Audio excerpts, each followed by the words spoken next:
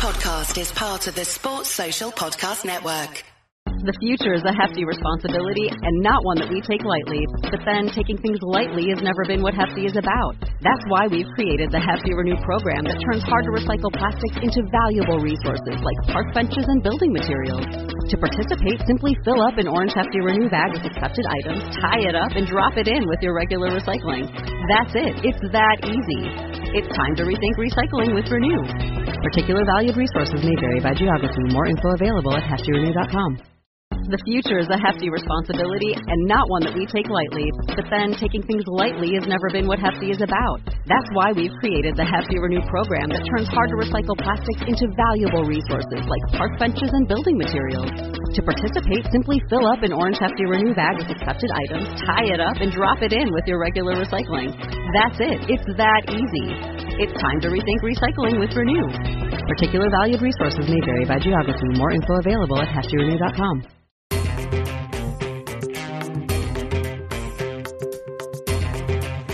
You're listening to the Armchair Cricket Podcast.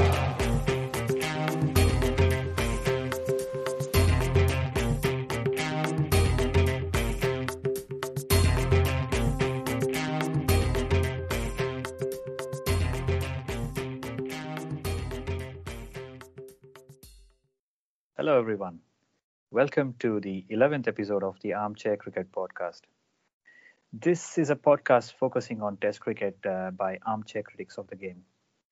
We are recording this episode on the 23rd of February. Thank you for all your support. Do keep your comments coming in. Your feedback is also very important for us. Introduce this to your cricket-loving friends. Please spread our reach as much as you can. You can find us on Podbean, Apple Podcasts, or Spotify, or any other podcasting platform that you may use. We have a Facebook page now. You can look for Armchair Cricket Podcast. We periodically post quizzes and polls on our Facebook page. So keep an eye out for that. You can also follow us on Twitter. Our Twitter handle is at Armchair Cricket Pod.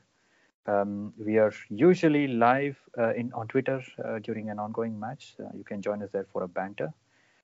You can email us on armchair.cricket@gmail.com.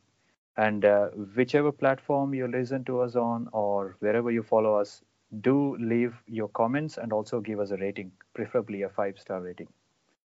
Now, having said that, we have a lot of topics to discuss today, a lot of hot topics. But before that, I would like to introduce you to my co-host, Ajit. Hello, Ajit. How are you doing? Hi, Giri. I'm doing good. As you say, it's a very eventful cricket week. Before we get into the cricketing events, how have you been? How are you holding up? Well, I think we've had a lot of exciting few days of cricket during the last 1 week or so, and we've seen some history books being rewritten. So a lot of exciting times. I think it's going to be very good, this episode. I have a feeling that it's going to be a nice, conversation. Indeed. Yeah. Also some serious things to discuss. Yeah, of course. Yeah. So before we go there, I think let's quickly look at the trivia question from last week. So based on some inputs that we received, we've decided that we'll sort of simplify the trivia question so that more people can easily guess the answer. So the question last week was, who is the highest run getter in terms of aggregate in Ranji Trophy history? So it's a very easy question. And we got a couple of correct answers. So we had our friend Yashwant, who also gave the answers previously, guessing the right answers. And also a new user, DS Pati, who came up with the answer. So the right answer is Wasim Jafar.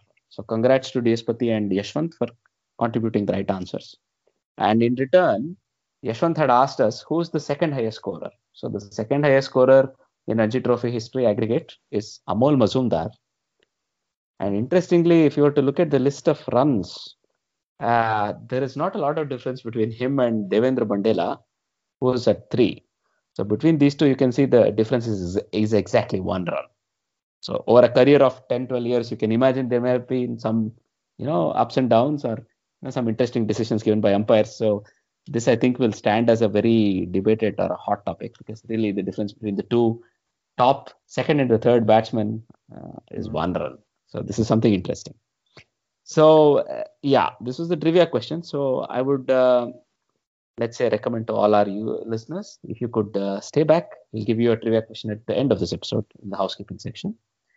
So before we look at the cricketing events or the cricketing matches this episode, I think it makes sense if we were to now look at the burning topic on hand, which is, BCCI has written a letter to ICC requesting that its member nations sort of condemn and boycott any country from whose shores terrorism emanates. So this is a very serious topic.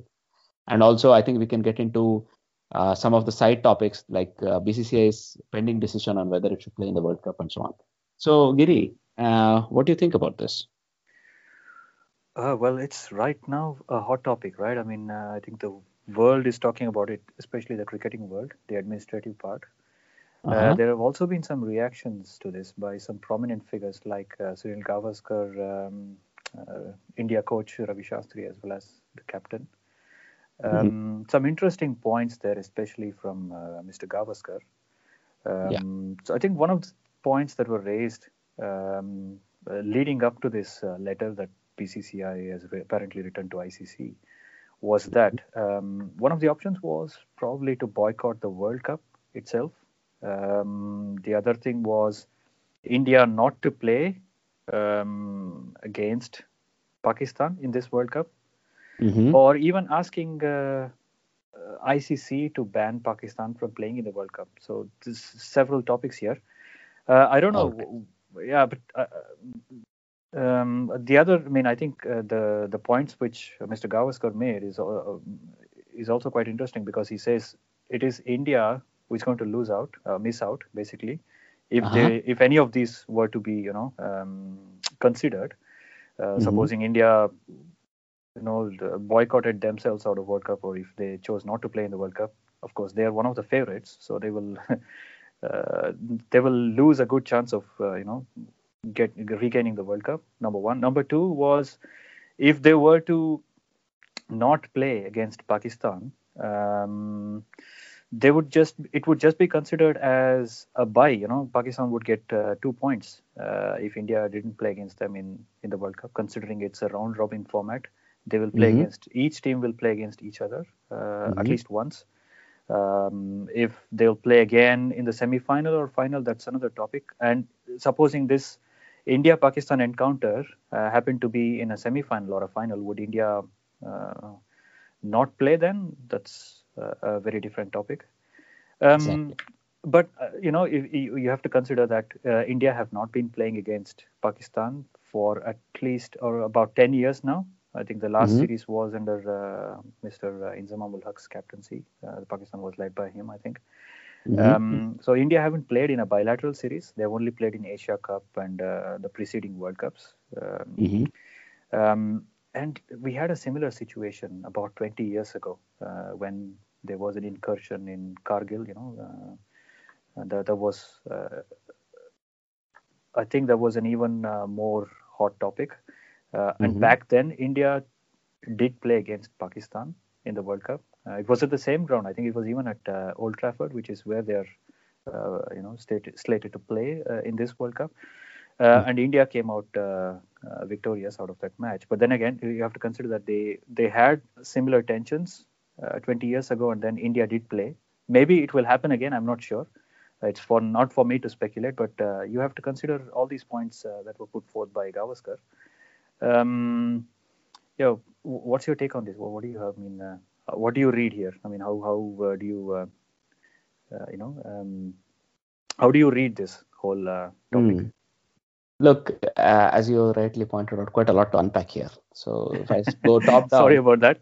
No. It's not a problem. So I think you summarized the situation, and I can contribute a couple of small things here and there. So in this case, first of all, if you were to look at the whole event, so BCCI in its letter has sort of requested ICC to reconsider that member nations should also recognize that there is this happening, right? So and internally BCCI is deciding what should be India's step. as a nation or as a country participating in the World Cup, what should they do? And this has not yet been put forth in front of the ICC, but at least ICC has been alerted that this might be coming. So the chief executive of ICC, Shashank Manohar, also the tournament director for the World Cup, Steve Elworthy, these people have been sort of saying that they have been keeping an eye out on how the situation may develop, right? So in Manohar has said that India can inspect the security arrangements if they want to sort of convince themselves that all the necessary due diligence has been followed. This is one thing, right? The other thing, of course, he said that he would put this letter from India in front of the ICC board members and the member nations in the next meeting, that is 27th, right? So while this goes on the world stage, Gavaskar sort of pointed out a couple of very interesting points. One of the other points that he pointed out was that even if India were to take this to a world body like ICC, that might not be the right world body. He said probably UN needs to be approached, right? So in this very sort of long 20-minute interview, Gavaskar sort of pointed out that, if ICC were to be approached about it, ICC would probably say this is a bilateral matter, and a world body like ICC, which is a sporting world body, might not have much to add, right? This is one of the things. The other thing he said is indeed India should probably use UN, right? This is one of the other ideas he said. You should use the UN forum rather than the ICC forum if you want to really make this an issue that should be brought to light. Then the last thing he did was point out, so he's sort of vehemently against giving away the points, as you said, giving a bye. Why make it any easier was his perspective, right? Giving a bye. Then, of course, I think he used this interview as a very nice platform to address his friend, Mr. Imran Khan, who's now the Prime Minister of Pakistan, to, sort of show some initiative. Imran Khan himself has acknowledged in his speech, of course, that if there is any actionable evidence, there can be something done from the Pakistan side as well. So, as you said, we will have to watch this space carefully. And we'll have to see how it develops, because when the coach and the captain of the Indian cricket team were approached about it, which would be inevitable, as you can expect, they said, we will follow the directions of the board and the country's governing body, right? So they did not have much of a input themselves. They, of course, expressed the condolences of what happened, condolences to the people who suffered. But then both said, we will follow the lead of our, the organization, BCCI, and the government of India. So that's an interesting thing, because in India, BCCI is not affiliated to the government. But nonetheless, in these matters, I think they take directions from the government. So it'll remain to be seen how it unfolds. So I think we'll get more inputs in the upcoming episodes. And I think at the end, as you say, some amount of detente or some amount of common sense and sanity might prevail. And you rightfully pointed in the example of 99 World Cup may follow. So we'll see how it comes through. So that's a very interesting thing to follow in the coming days. So let's keep our eye on it, Giri. Now, if you were to move on to the cricketing events, the most important one, as far as we are concerned, is the test match, right? Between Sri Lanka and South Africa. Would you like to take us to the second test? Yeah. So the second test match, I think we did a preview of this in our previous episode before it was to start. So this match was played at Port Elizabeth, and this was expected to be a slowish pitch compared to the other high-feld pitches, because this was also on the coast. And I think we also predicted there would be some kind of attritional cricket, with the pitch also being conducive to spin. However, what transpired was totally contrary to what especially I had predicted, because I had predicted at least 4-day match. That's what I was thinking of. As it turns out, in the end, they didn't even need a full 3 days. I think the match was over in 7 sessions, was it? Before lunch, yes. So it was 7 sessions in the end. And Sri Lanka pulled off an unbelievable series triumph here. First for any Asian or a subcontinent team to win a series in South Africa. So I think it's a historic feat. No other team has done this from the subcontinent, like I said. So our I cannot help but admire the way they fought back after I had given them no chance after their twin twos of Australia and New Zealand, New Zealand and Australia. So this is a massive turnaround, and they claim the series 2-0. I had even said it would be a draw would be enough for them to win the series, but they win it. They won the series comfortably, 2-0 in the end in 7 sessions. Let's just go through the scores very briefly. So South Africa won the toss and decided to bat first. South African openers have not had such a good series so far. I think Dean Elgar was not successful. He got out cheaply, but Aiden Markram looked a lot more fluent than he did in the first match, and he scored a 50. And after him, I think, the other big name here, Hashim Amla, unfortunately, he got out for a first ball duck. That's his first ever first ball duck in Test cricket. That's quite something. So is he approaching the twilight of his career, or is he already in the twilight of his career? I don't know. Maybe another topic. I guess so. I guess he is in the twilight. We can take it up a bit later. I think so. Let's see. And then they had a middle order collapse until Faf du Plessis and Quinton de Kock put together about 50 runs partnership, just over 50 runs.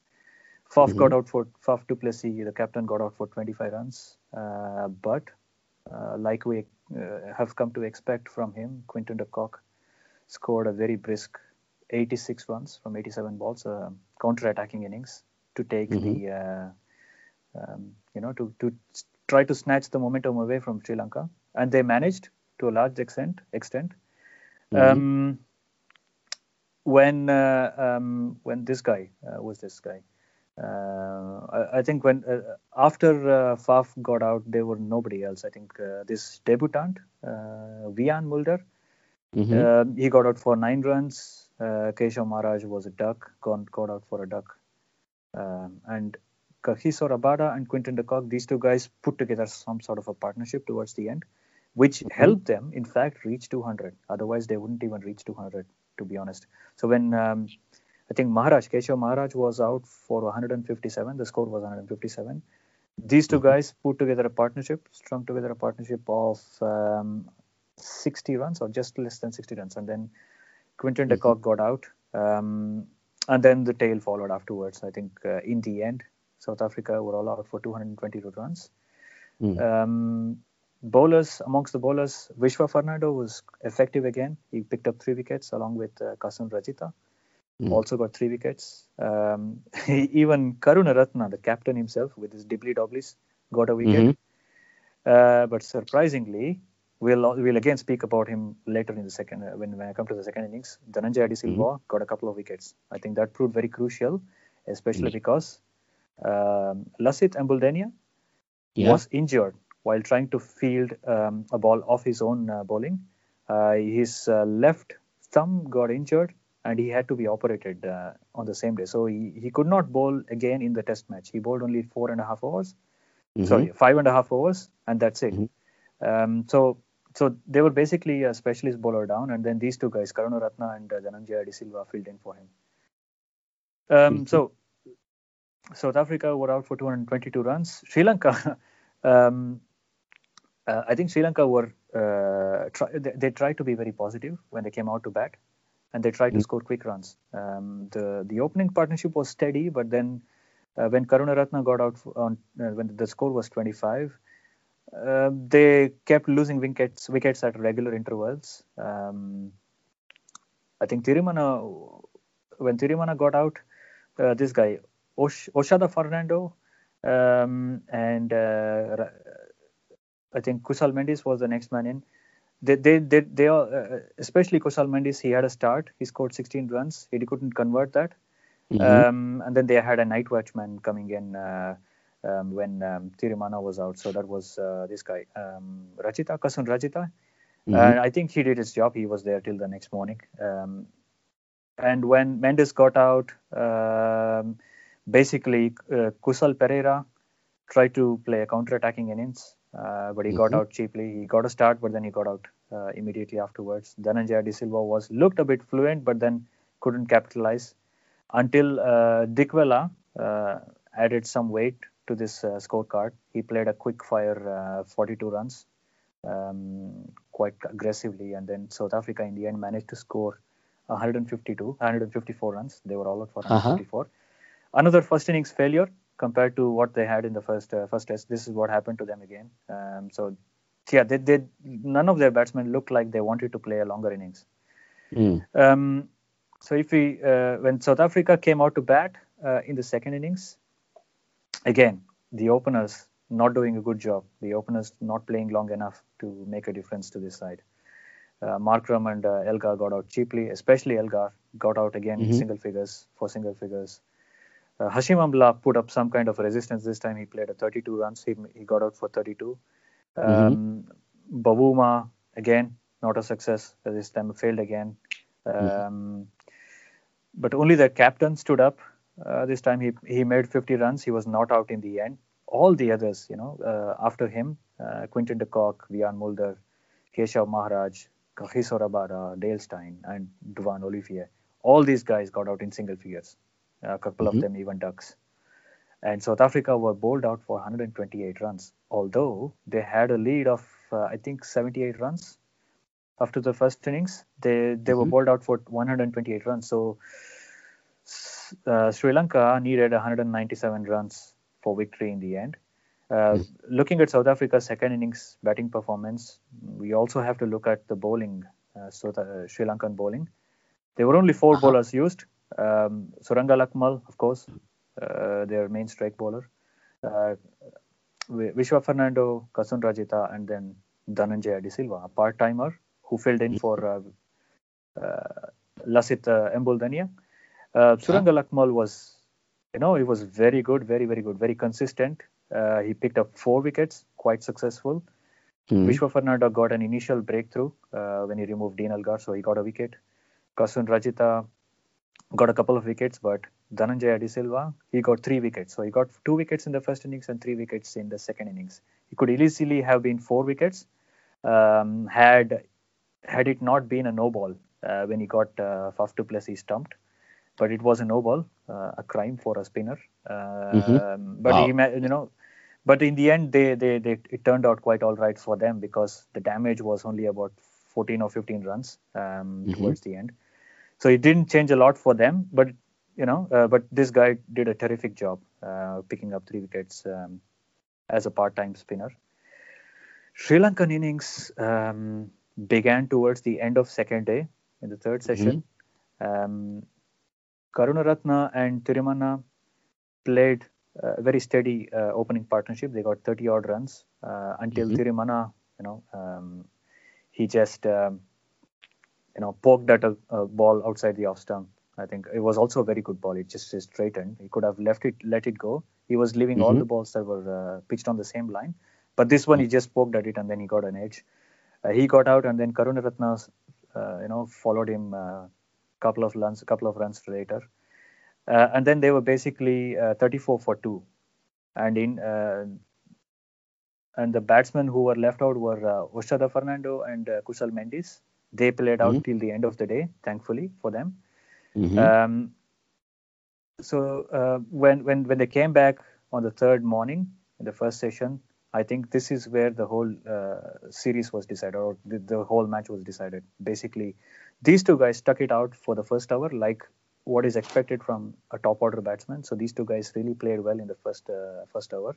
And then when Sri Lanka did not lose any wickets after the first hour, that was basically it. So, these 2 guys took complete control. Oshada Fernando scored 75 runs and Kusal Mendes scored 84 runs. Both of them not out till the end, carried Sri Lanka safely through to that score of 197. Successful chase. I think the bowlers were a bit down. If you look at them, if you looked at how they were bowling a lot of full pitch deliveries. And these 2 guys were playing, they were just playing through the line. They were not trying to play across. They were just playing through the line. It was, they just showed us that it was such a good batting surface in the end. So if the batsmen had stayed long enough, they would have been able to capitalize. I think Quinton de Kock showed that in the first innings, also Markram. And these two guys just highlighted that again. So Kusal Mendes, for his 84 runs, was awarded the player of the match, and Kusal Pereira for his historical innings. I think one of the best ever innings in the second innings. From the first match, he was awarded the player of the series. And Sri Lanka in the end won the series 2-0, which is very good advertisement for Test cricket. So South Africa beaten at home by a side which is like 4 or 5 spots down the order in the Test rankings. I think South Africa is number 2 and Sri Lanka must be 6 or 7. So very good performance from Sri Lanka in the end. Amazing, and hats off to them. So, well, I mean, if I were to look at a couple of analysis points, in this case, look, I think it stands out very clearly that, the South African bowlers were outbowled by their Sri Lankan counterparts right through this series. It comes out as quite a surprise. If you look at the top 3 run scorers, there are 2 South Africans there. So Quinton de Kock and Faf du Plessis both are in the top 3, but the highest is Kusal Pereira, who was then nominated as man of the series, right? But he's not very far ahead of either of these. So it was overall a low scoring series. But if you look at the top 3 run wicket takers, it's 2 newbies from Sri Lanka, Fernando and Rajitha, who are the top 2. And then there's Rabada, who has 8, right? This is a very crucial point. That's point number 1. But then if you look at just this test itself, I think you highlighted it perfectly. Dhananjaya De Silva has taken 5 wickets in this test.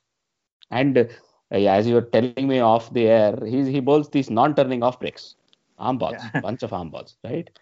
So it's very interesting that Sri Lanka clearly outbowled South Africa, and then it was a very small difference in the batting efforts on both sides. So as you pointed out rightly, Quinton de Kock played a very good innings in the first innings for South Africa. It was a runner ball 86 nearly, right? And then Markram was able to play a more traditional test innings where he had a 52 strike rate, but really nobody even tried to grind out. This is where somebody needed to play an innings like Pujara did in MCG against Australia, if you remember, where they ground down 2 days and all they had were 450, but then you realize that was more than enough to make a comfortable victory in that test, correct? So somebody needed to show that sort of application on this pitch. This pitch was not that difficult to bat. There were no balls that were keeping low, or there were no balls that were suddenly shooting up off a length, or nothing like that. If you remember our discussion during England and West Indies series, nothing like that. It was a steady pitch. This is the first thing I understood. There was some amount of lateral movement throughout, which means it gives you a good contest. But then the batsman did not show the application. And then Vian Mulder, who made a debut in the place of Vernon Philander, had a very quiet outing. So he had 2 failures with the bat and he took 1 wicket with the ball, but he hardly bowled 7 overs, right? This was an interesting thing. They did not choose to use much of him as a bowling all-rounder or a all-rounder who could bowl a few overs. He was not used that way. Again, when you look at the spinners, you see the same thing. Keshav Maharaj only bowled 2 overs in the first innings. And in the second innings, again, by the time he bowled, he's only bowled 6.5 overs. But even by the time he was introduced, the 2 batsmen were already set on the third morning. So if you were to go through the Sri Lankan first innings, it was a disaster. The opener sort of started well. For once they had kept out almost 10 overs and without a wicket falling. I was thinking, okay, this could shape up into something. But then they fell in a heap. Only Niroshan Dikwala sort of counter-attacked a little. Again, the same thing. If you look at the top 4 of Sri Lankan batting order, they all had starts. Oshada failed, Oshada Fernando, but in the top 6, there were 4 20s or 4 equivalents of 20s. That meant there were some starts. Nobody converted it. Dikwala counter-attacked. They got to only 154. Even at this stage, with a 68-run lead, South Africa looked comfortable. So then as a cricket enthusiast, I was thinking now sanity will be restored. The insanity is over. Now South Africa will just bat for 2 days and push Sri Lanka out of the game. And they'll take the game. Again, I got into a couple of meetings or whatever, and then I could not really follow it. A couple of hours later, you tell me, did you see the score? I'm like, what happened? And then I look at the score, I can't believe it. South Africa hardly lasted 45 overs in their probably the most crucial innings of the series. And it is no different from Sri Lanka, who had lasted not even 40 overs. But then Sri Lanka always scored at a slightly higher rate, I think. So that meant they were a little ahead. But now Hashim Amla was sort of looking in a decent touch in the second innings. But I think he got out at a very crucial time. And then he sort of betted down, and one could have hoped he could go on, make 100 or an 80, and sort of give that basis for South Africa to build on. But then you can clearly identify nothing happened. So I would, if you were to look at this entire series, it was a complete loss for South Africa because of their top order. Nobody in the top four even made a 50. Only Markram once he made a 60, but that's nothing. Dean Elgar had no contributions to speak of. Hashim Amla had no major contributions to speak of. Temba Bavuma, who batted at 4, did not do much. Faf du Plessis and Quinton de Kock, who batted in the middle and the lower middle order, sort of had all the runs. When you bat at 5 and 6, you are not sort of always making the most runs in the 11. That's how it is. Mm-hmm. Unfortunately, never and always South Africa has a sting in the tail.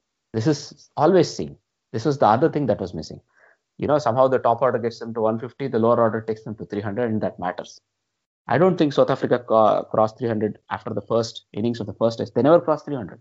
That was terrible. Again, that was something that was quite visible, And in spite of all this, we can say all of these things, 197 was still sort of a fighting total, right?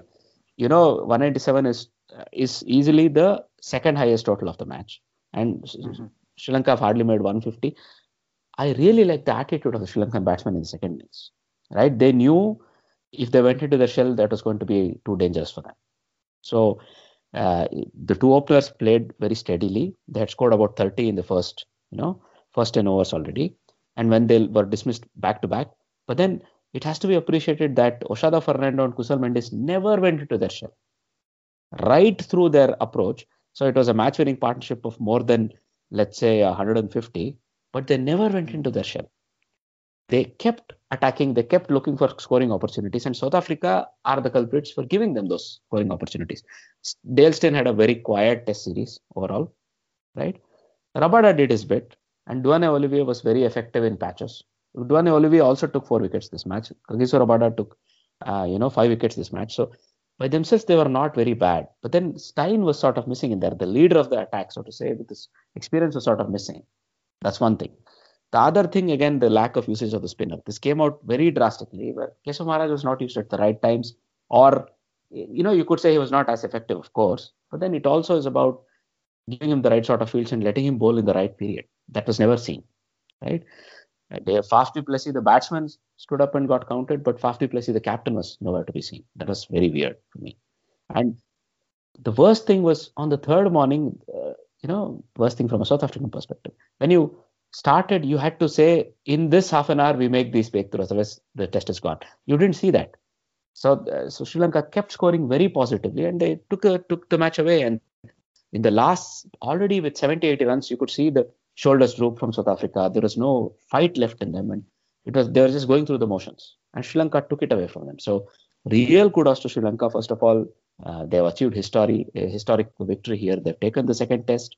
They have been the first Asian team. You already highlighted this, but also look at the number of players they kept losing. So they lost their fast bowlers again. They lost a spinner this test. They were without their top, 2 batsmen in the test team, Matthews and Chandimal. Still, look at the way they played, and maybe this is the blueprint for Sri Lanka going forward. It's fine. It's not about dropping the most experienced players, but playing in the spirit. They showed the Sri Lankan spirit of playing, and of course, Kusal Mendes, he was due. He was really not performing well after that miraculous second innings 100 in New Zealand where they got a draw. He was not doing much, right? So if you look at it, I think he finally came good. He scored a unbeaten 84. And what I saw of Oshada Fernando, I really liked. He's a bit dominant bottom hand player that is more into the leg side. But what I saw was he was able to judge which balls to attack and which to block. That's the key hallmark of a good test player, isn't it? He showed that. And also, both his highest scores are in the second innings of a match. That bodes well, really, right? So that means this guy is in for the fight. There are agenda-setting batsmen, and there are batsmen who reserve their best for the fight, like Graeme Smith or Kusal Mendes. We've already discussed this in the previous episode. You know what? Oshada Fernando was especially very good playing the short ball. from Duan Olivier or this guy, Kagiso Rabada. They bowled a lot of bouncers, and he was able to hook them or pull them quite nicely. He was always trying to keep them on the ground, not trying to hit a six off all those short pitch deliveries. He was very good, off his back foot, pulling or hooking. Yes. Yeah. Also, Kusal Pereira showed this in the first test in that amazing innings. So I think the Sri Lankan batsmen were never afraid of the short pitch bowling. Well, somebody who bats in the lower middle order or somebody in the tail was always going to be looking very uncomfortable, and that was fine.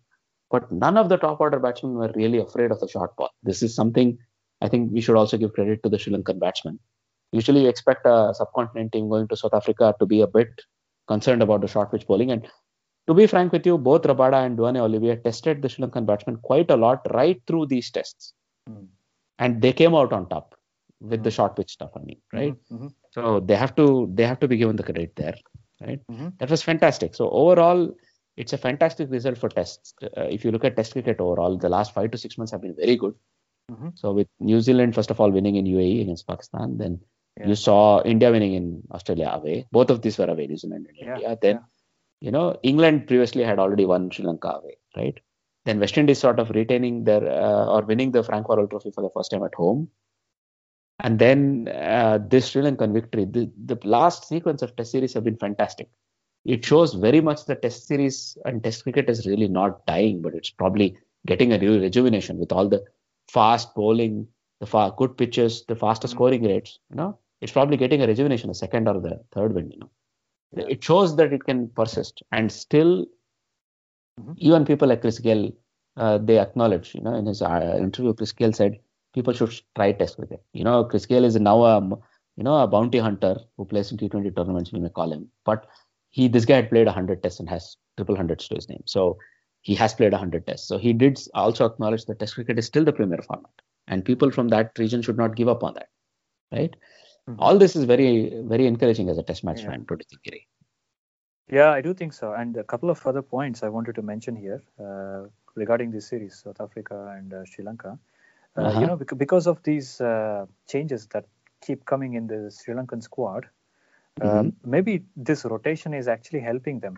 The guys who come in have more energy and are also have a lot of hunger, for success.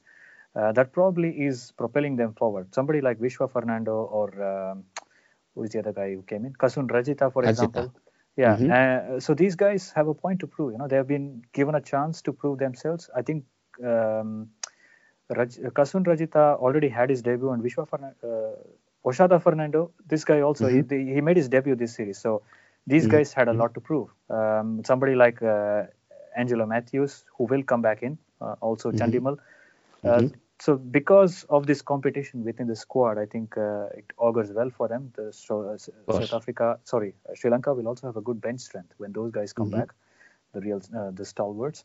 The other point here is South Africa were probably mentally tired. I think they were gone after the first test match. They had a lot to swallow, basically.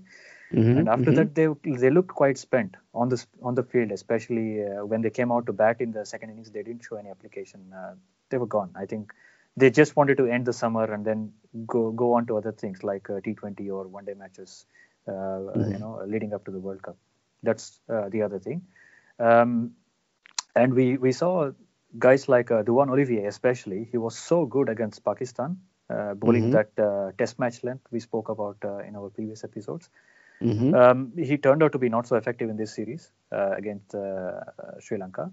And then, if we were to draw a comparison between how Pakistan played a few weeks before Sri Lanka started their series and how Sri Lanka played, if you draw a comparison between these two sides, I think Pakistan's skill level was quite high.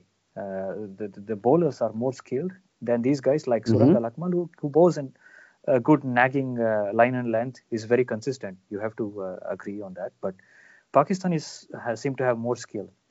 They have a good lineup on paper, for sure. But look at what Sri Lanka have on their squad on paper. And look at those names. No, they have some guys like Kusal Mendes or Kusal Pereira who stand out. But apart from that, they don't have big match players who have made they don't have big superheroes, kind of. So Sri Lanka's effort has been a team effort, I think, and they have done so well because they played together as a team. And Pakistan may have played well in patches, um, comparatively, but I think if you, yeah, like I said, if you compare these two, you see the difference of a team gelling and playing as a team, and a team playing with a bunch of players who are good individually in terms of skills and so on. Yeah, so South African summer ends with a defeat for them against not such a strong Sri Lankan lineup when this began, but I think they finished well. They finished very strongly. What is coming up next for? In terms of tests, I think South Africa will be touring India after the World Cup. Yeah, but before that, I think Sri Lanka will play against South Africa in T20s, right? T20s or one days?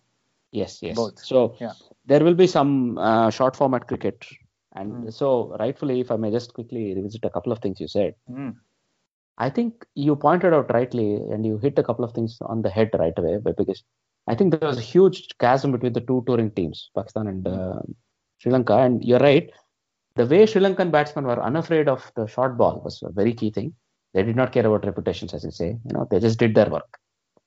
That's one point. The other point, I think if you look at South African top order, I think they really need a revamp. And I think Hashim Amla, he's a legend of the game, but he may have to look deep within himself and see where he's going in terms of tests, right? Because if they can't take this batting or this misfiring batting order to India, they'll not be able to perform well. And they'll also probably have to find another spinner who can support Keshav Maharaj on the dust bowls of India, right? So something for them when they're touring again in tests. So if you look at takeaways from the two teams, I think Sri Lanka, we already discussed all the plus points, right? Only thing that remains is, of course, I think we should not forget Suranga Lakmal's contribution. Yeah. So I think he led the bowlers very admirably, even though he was not always taking the wickets. He did get 5 hours, right? We spoke about it. But he did also sort of lead this attack well, and a lot of kudos to Shaw Fernando and Kasun Rajitha. So their stock when it comes to fast bowling looks promising. And the way they handled the short bowling loop was very good. But for South Africa, it's a real bother because their bowlers look completely teethless and idealess. And Stein probably, yes, he had an off series, you could say. And I don't think he's a spent force. So we'll have to see how he performs in the upcoming days.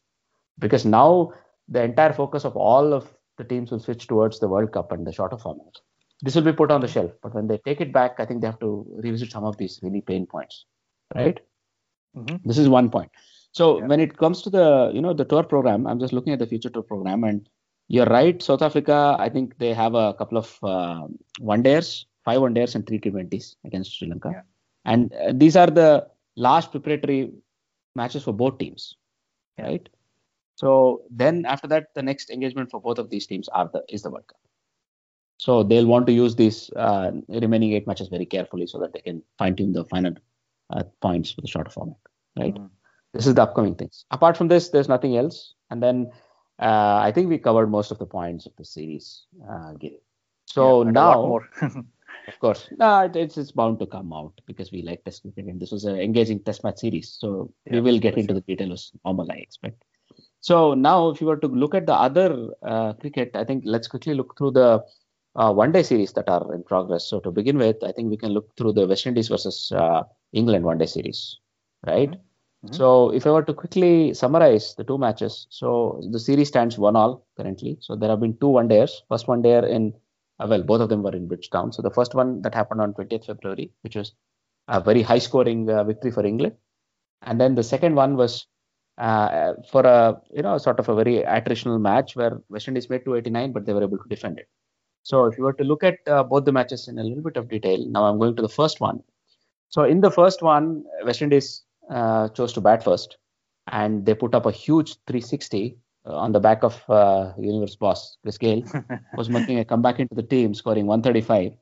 Nearly run a ball 135, but he hit 12 sixes and lost 6 balls in this innings.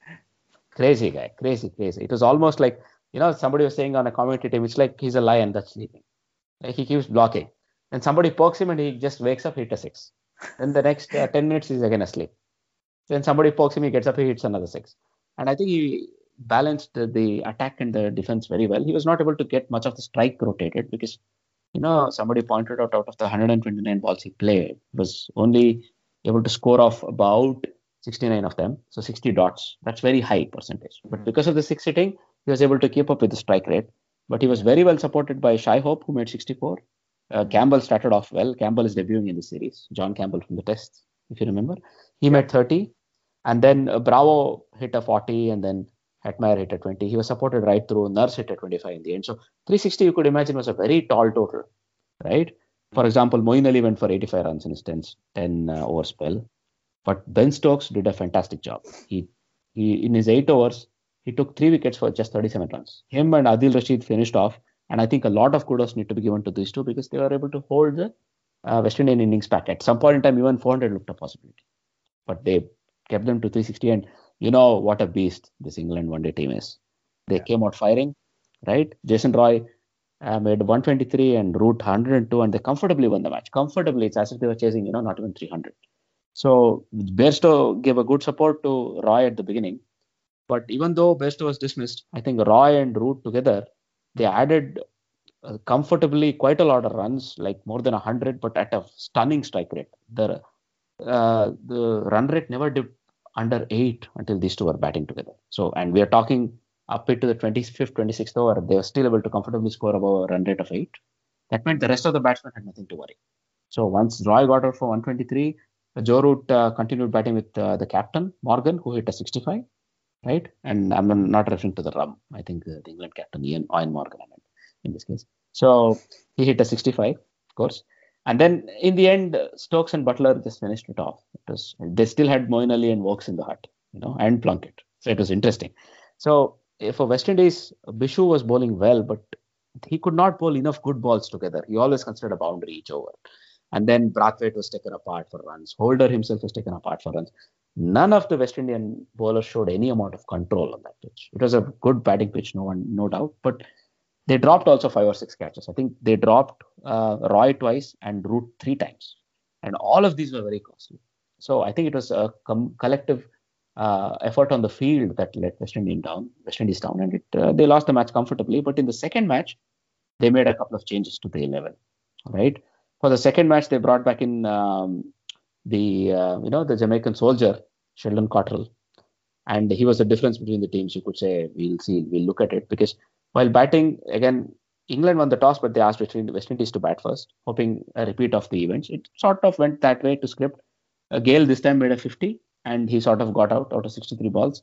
And then Campbell made 23, Hope made 33, Bravo made a 25. So it was sort of a middling sort of an innings. There was not enough momentum until Shimron Hetmeyer stood up, and he made 104 out of just 83 balls. Fantastic ball striking again. This guy really shows that uninhibited scoring that you saw in Lawrence Rowe or Garfield Sobers in those Esther years. In fact, some of his shots through the offside reminds me of Garfield Sobers. If you look at the it's quite a comparison, Ajit. Well, only some of the shots through the offside, but okay, nonetheless, not everything. No. I think he has a very, very long way to go. If you remember, Garfield Sobers in his second Test innings made 365. So, I mean, you have to keep that in mind, right? Okay. But this guy has that sort of free-flowing hitting through the off. He's uninhibited hitting you see in the Caribbean. He has that. Yeah? And then he was supported by Carlos Brathwaite and Nurse, who sort of took the total to 289. But then, based on what was achieved in the first match, you would think this would not be troubling England, but that's where Cottrell came in. He took out both the openers for literally no score, and then England were really reeling. When they lost Joe Root at 60 to O'Shane Thomas, they were 60 for 3. So, this was not going to be that sort of a script. You clearly saw this. Morgan made 70 and Ben Stokes 79, and they did their bit. And Josh Butler made a 34, but they couldn't finish the match off. Again, first of all, he took a couple of wickets at the top of the order, and then he came back to finish the tail, and he took 5 for Cottrell. And of course, you always remark on his celebration, right, Giri? On his soldier celebration, salute. I love it. Very, very colorful. But people from that region have always been very colorful, right? If you look at celebrations all the way down the order, I mean, down the years, I might say. So, Curtly Ambrose always had a very interesting celebration, if you remember. The big raising of the wrist and jiggling of the wrist, the rolling of the wrist on top of his head, the giant Ambrose, right? From there to some very weird ones even. I think I remember there was a spinner from West Indies. I can't remember his name, but he was a spinner, and he used to, if he ever got a batsman stumped out, he used to take out his shoe and hold it to his ear and say hello, hello, as if he's making a prank call to the batsman. Some very interesting celebrations from that region. Also, I think off air you were pointing out some celebrations from Pollard, right? Something he was writing. Yeah. He was writing something. Turning Right? a leaf, That one. turning a page over. Yeah. Exactly. They come up with their celebrations, but of course that is always after a wicket, so there's something to celebrate, right? Holder took 3 wickets as well, supporting Cottrell, and O'Shane Thomas he took 1 wicket, but he looked more threatening this match than the first one. I think O'Shane Thomas has a way to go before he can take a spot in the Test match team or even become a completely finished product. But man, what a bowler, right? Yeah, he bowls a very heavy ball. Yeah. And a very heavy ball. So I think it's one of those rare bowlers. He's not like Brett Lee. Brett Lee used to bowl well into the 90s, but he wouldn't look that threatening. This guy looks threatening, man. Like he looks like one of those bowlers you need to be afraid of as a batsman, right? Carlos Brathwaite had a couple of very okay performances, neither with the bat nor the ball, so he may be replaced in the upcoming matches. But this was a quick summary of the 2 one-dayers. Do you have anything to add there, Giri? Yeah, just looking at the first one-day match, 360 runs were scored on both sides. So more than 550, no, how much? More than 650 runs in a match. So I was just thinking this was such a flat pitch. Maybe, I think the bowlers had a very bad day. Or the bowlers had nothing in it, basically. It was such a flat pitch. You might as well replace bowlers with bowling machines, I think being a bowler is not a good, is not a thankless task. It's a working class it's task. A thankless task, as well as it's not such an honorable profession anymore with these in these limited over matches, be it one days or T20s, especially T20s. If you play that if you play a T20 match like India will play Australia in a few days in Bangalore, that's one of the smaller grounds and a flat pitch. You can imagine such a difficult task to be a bowler. In the second match, it was a very good contest. I watched this England innings unravel itself from the 25th over or so. I think they were very comfortable. They were chasing quite well. When this guy, who was this guy?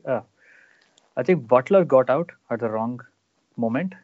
And then they sort of had a small hiccup there when Butler got out. Was it Butler or Stokes? I think it was Stokes, yeah. When Stokes and Butler were batting, they needed some 60 runs or 62 runs from 61 balls, something like that. So it was almost run a ball. And when Ben Stokes got out, they couldn't gain momentum again. I think the West Indian bowlers bowled really well, especially Lieutenant Cottrell. He bowled really well towards the end. I think that was the main difference there. If Ben Stokes had stayed longer, England would have had the match. And when these guys like Moeen Ali and Adil Rashid, they were trying to make some quick runs, they couldn't make anything out of it. It was very difficult for them. West Indian bowlers were very good towards the end. And Carlos Brathwaite, he's been playing in a lot of franchises, T20 franchises all over the world. So he's quite good in the death. So he bowls good. He bowls intelligently, basically in the death. I see. So that's why I think he was brought in late towards the end, and he eventually finished the match for them. I think when Liam Plunkett was holed out.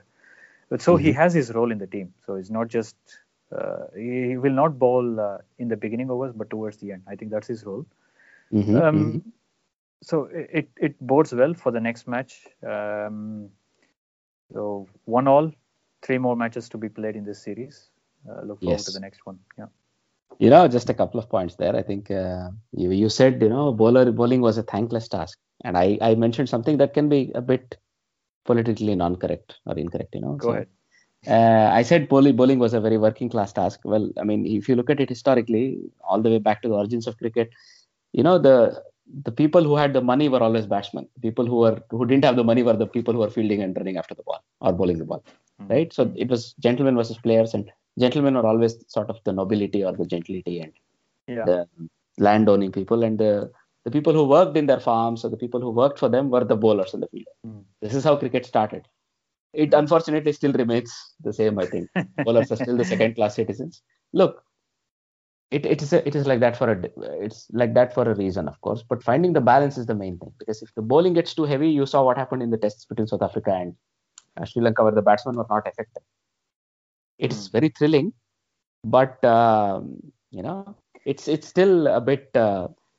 It becomes very one-sided. So I think the batsmen also need to be tested. Their skills need to be tested. It's not just boundary hitting or six hitting. They also need to show they have a good defense. So you need good bowling pitches. I think the balance, it's very difficult to achieve. But I would rather have a 3-day test match than a 5-day match where they just play 2 innings or 3 innings and it plays out and they play out or draw out of it. No, I think you made this point in both these tests. I think also on Twitter you made them, and I agree with you totally. So when it comes to one-dayers, though, I think a commentator was mentioning it on air. I think it might have been Ian Bishop, that West Indies got the composition of the pitch wrong.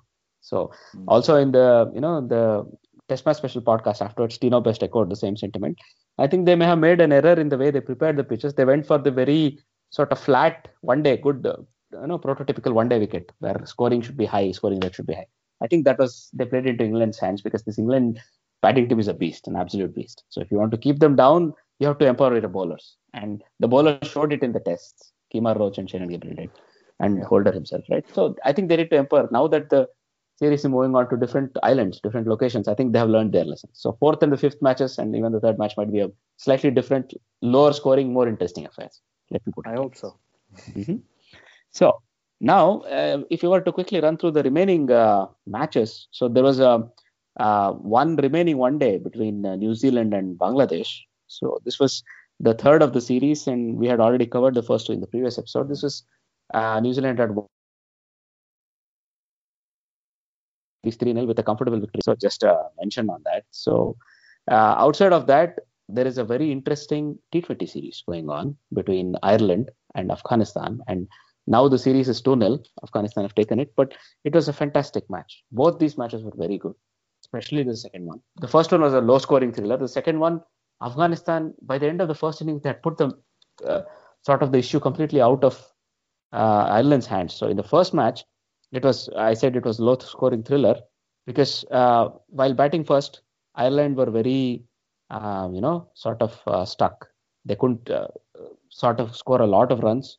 They only made 132. But when they bowled, they sort of came back strongly, and Afghanistan were in trouble, right?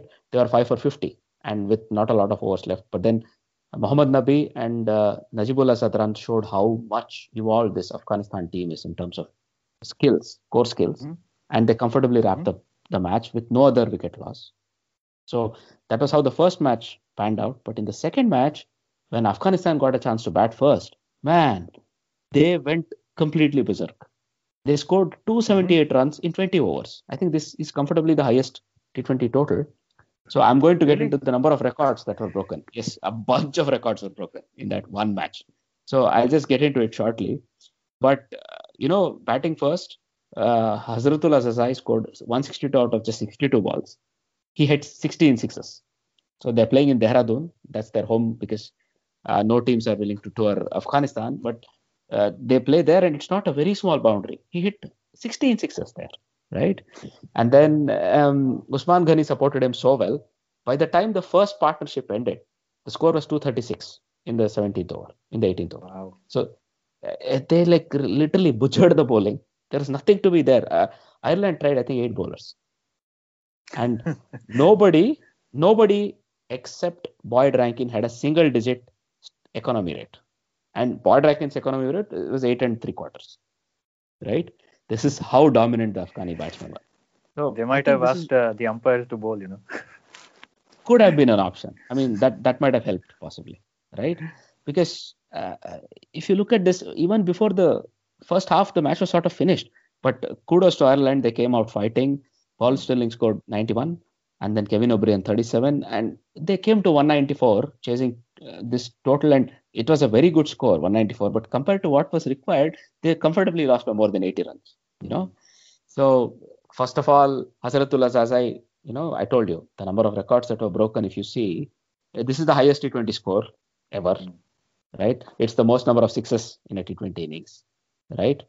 Then this is 44 ball T20 100, right? Okay. And if you look at the number of records that have been broken, uh, for example, all of these, they already had the highest score. Now they have the highest individual score. They have the fastest equal 100, right? And in spite of all this, when it came to bowling, Rashid Khan took 4 for 25.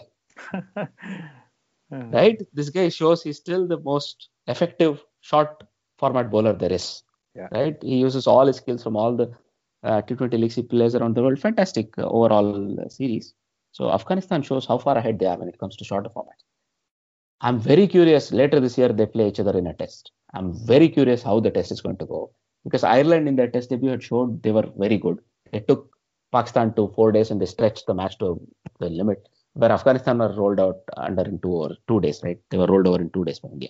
Yeah. So we'll have to see if Afghanistan is able to translate this sort of mindset, right? They say Sehwag only played one form of batting. Maybe they need somebody like Hasratullah Zazai or Usman Ghani to play the same thing even in a test. It doesn't matter, right? Yeah. 162 is 162 no matter where you score it. So just a thought, right? But of course, in the longer format, the real skills will come out. We'll have to see how that goes. Just a small thing. Now another quick match to cover was the India versus England women's tour that's ongoing. So there's a one day that just finished, right? So this match was played on the 22nd and it was played in Mumbai.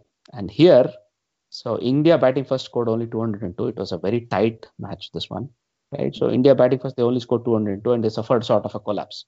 So Mithali Raj made 44 and Jemima Rodriguez and Mandana, as usual, provided a strong start. But there was nobody in the middle order to capitalize. India only could make 202. But when England batted, they were looking very comfortable. They were looking in a comfortable position to chase with Heather Knight, the captain, and Natalie Siver. They were able to sort of, take the scoring comfortably to 111 for 3. So chasing 202 with more than 20 overs left, you thought the match was wrapped up. But then Indian spinners came back strongly. So Ekta Bish took 4 wickets for 25 and Deepti Sharma took 2 for 33. And between them, they sort of caused this panic, which we always talk of. And nobody could really support. Once Natalie Siver was dismissed for 44, Heather Knight held one end, but she was not at all supported. And in a matter of a couple of overs, they were rolled over. And they were all out for 136. So the collapse was 7 for 25. So that was a rapid collapse. So that's just something to highlight in this match, right? So these were sort of all the matches we wanted to discuss. And this was the number of, let's say, matches that we wanted to highlight. But if you were to look at this series for Indian women and England women, I think it's very crucial for India that they try to win this series comfortably because, first of all, historically, England women have never won a one-day series in India. So the Indian women will want to continue this dominance because considering India does not play any bilateral cricket against Pakistan, there is a scheduled tour that's supposed to happen between the two women's team. And if that doesn't happen, I think India can use these points because in the women's cricket, every team has to qualify for the upcoming World Cup. So they already have this cycle where every match that is played between the two World Cups count, and only based on that, all the teams need to qualify. So because of this, I think it's very crucial that it becomes a points equation, right? Now, if you were to do a quick preview of tomorrow's upcoming match, India versus Australia T20, Giri, did you read that Pandya is injured? Yeah, I just read that he was injured and Jadeja has been included in his place. Indeed. So it's not good for the preparation, World Cup preparation for India. Does he come back for the ODIs or is it just the T20s? We don't know. We don't know. I think he's injured. His injury might take a bit longer to heal. I don't know if you heard in a couple of other podcasts, in One Tip One Hand podcast, right? So they were joking about it. It looks like Pandya did some Instagram shoot with where he was showing his gym skills. So he was doing some deadlifts. So they were joking whether he injured his back doing that or something. But I don't think so. It's that. But it looks like a hamstring issue. But anyway, outside of the jokes, you're right. It's sort of a little bit of a blow for India when it comes to their preparations. But they have done a couple of interesting things, India, here. They have brought in Mayank Markande and Siddharth Kaul into the squad. We don't know whether he'll play because Rahul is there, Pant is there. Also, Dinesh Karthik is still a part of the T20 squad, right? So because of this, now, India will get a bit more chance to play around with the format. So India is a team that's peaking. We saw it in New Zealand, the shorter format team. But I think Australia have a lot more questions to answer. They brought back some of the longer format specialists like Usman Khwaja into the team, right? And of course, Glenn Maxwell will always be waiting for an opportunity to prove. And somebody like Stoinis, for example. Stoinis, exactly. Stoinis was looking in fantastic touch right through the BBL, right? Yeah. Or even in the final, I think. So yeah. It'll be very interesting how it goes. So just a quick preview. We'll see in one of the upcoming episodes. I think we'll get a chance to talk about this match, right? Yeah, so, for sure. You were mentioning something offline about AB de Villiers and his playing. Yeah, because you mentioned Hardik Pandya. He has an injury in his back. I just happened to have a. I was watching this PSL game between Quetta Gladiators against I think it was Lahore Qalandars. Lahore Qalandars captain is AB de Villiers. AB de Villiers was running back he was taking a run. He fell down and it looks like he hurt his back. Oops. Ouch. Yeah. So I think it's a return of that back injury. Hopefully it's just a back spasm, but anyway, he's retired from international cricket. But then again, he comes back for RCB, right? Later in the year. I see. Depends on his recovery now. So now RCB fans, keep your fingers crossed. I see. That's where the concern is. I see. Yeah. I didn't know you followed IPL, man. I think we'll have to. No, I used to follow, but I just, I'm a fan of AB de Villiers. I think a lot of us are his fans, but I'm joking. Yeah. Sure. So a couple of quick small points about the remaining other miscellaneous things. So the 100 format has been revealed, right? Effectively, officially, it's been revealed now. And England has got a backing of 17 out of the 18 counties for this exact playing conditions and format. I don't know. Did you read this, Giri? No, actually not. So it looks like they want to do it'll be 10 balls from each side. So always cricket has been 6 balls from each side, right? Or 8 so now it will be 10 balls from each side. Wasn't it 8 when it began? It was also 8. It was 8, it was 4, you're right. But over the last 40 years or so, I think the last country to play 8 internationally was Australia. This is in the 70s. But after that, it's always been 6, right? So now England is trying to change that a little. There will be 10 from each side. So only 100 balls. And these 10 need not be bowled by the same bowler. So it can be 5. It can be 2 halves of 5 where the bowling can be swept. Bowlers can be swept. That's one thing. And as you say, there are also some strategy breaks involved and other things. But this is the main change in the format. 100 balls, 10 times they change sides. So 10 such. So each bowler can bowl 20 balls. Same thing, that remains constant. So it's interesting. So we'll have to see how this pans out. And they're I think they're ready, getting all the fanfare ready, and they'll be rolling it out full-fledged in 2020 is what we know, right? The last thing is that, I don't know if you followed Mizoram's women's team playing in the senior T20 league in India against Madhya Pradesh were 9 all out. And they had 9 ducks. Wow. So the highest scorer was extras here. So one of those, absurd scorecards that you can remember. I don't know if you came across this. There was this meme. I realized then it was not a meme, but a real scorecard. There were these forwards doing rounds a few years ago. There is an England an England club match, officially recorded match with 22 Patels. Do you know this? No, I didn't know this. There is such a match. So in a club game in England, there are 22 Patels on the scorecard. So something like that, one of those quirks. But in this case, unfortunately, this is a match deciding thing, and MP comfortably won this match, and they hardly took 5 balls, is what I read. One of which was also a bye for 4 runs or some sort. So it was the match was over in hardly 11 overs, something like this. It reminds me of that imperfect 10. Of course. Australian women's side, South Australian women's side. Exactly. So Mizoram have gone one better, if one may say. One worse, That's it. So this sort of wraps up all the main discussion points for us this episode, Giri. So all that remains is the trivia question and some housekeeping. So the trivia question for this week is, again, keeping with the Ranji theme that we've been following over the last couple of questions. Who has the highest batting average in Ranji Trophy history? So if you look at the annals of Ranji Trophy, you get some very illustrious names. All the who's who of Indian batting there. So can you name the highest batting average, and who has it, and what is the highest batting average? right? So we are waiting for your answers. So please get in touch with us either via mail, armchair.cricket@gmail.com, or armchaircrickpod, right, on Twitter, or via our Facebook page. These are all the ways in which you can reach out to us. Also, as we always request, please let your cricket friends or friends who follow cricket know about this podcast, spread the word.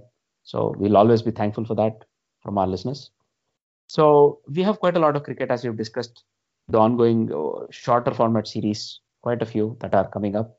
There are no more longer format series to expect, except Bangladesh and New Zealand, who will be playing a test match series shortly. So all of these we can look forward to in the upcoming episodes, Giri. So I hope our listeners are tuned in for the upcoming episodes as well. So thanks a lot, guys. Bye-bye from me. Bye-bye. See you next time.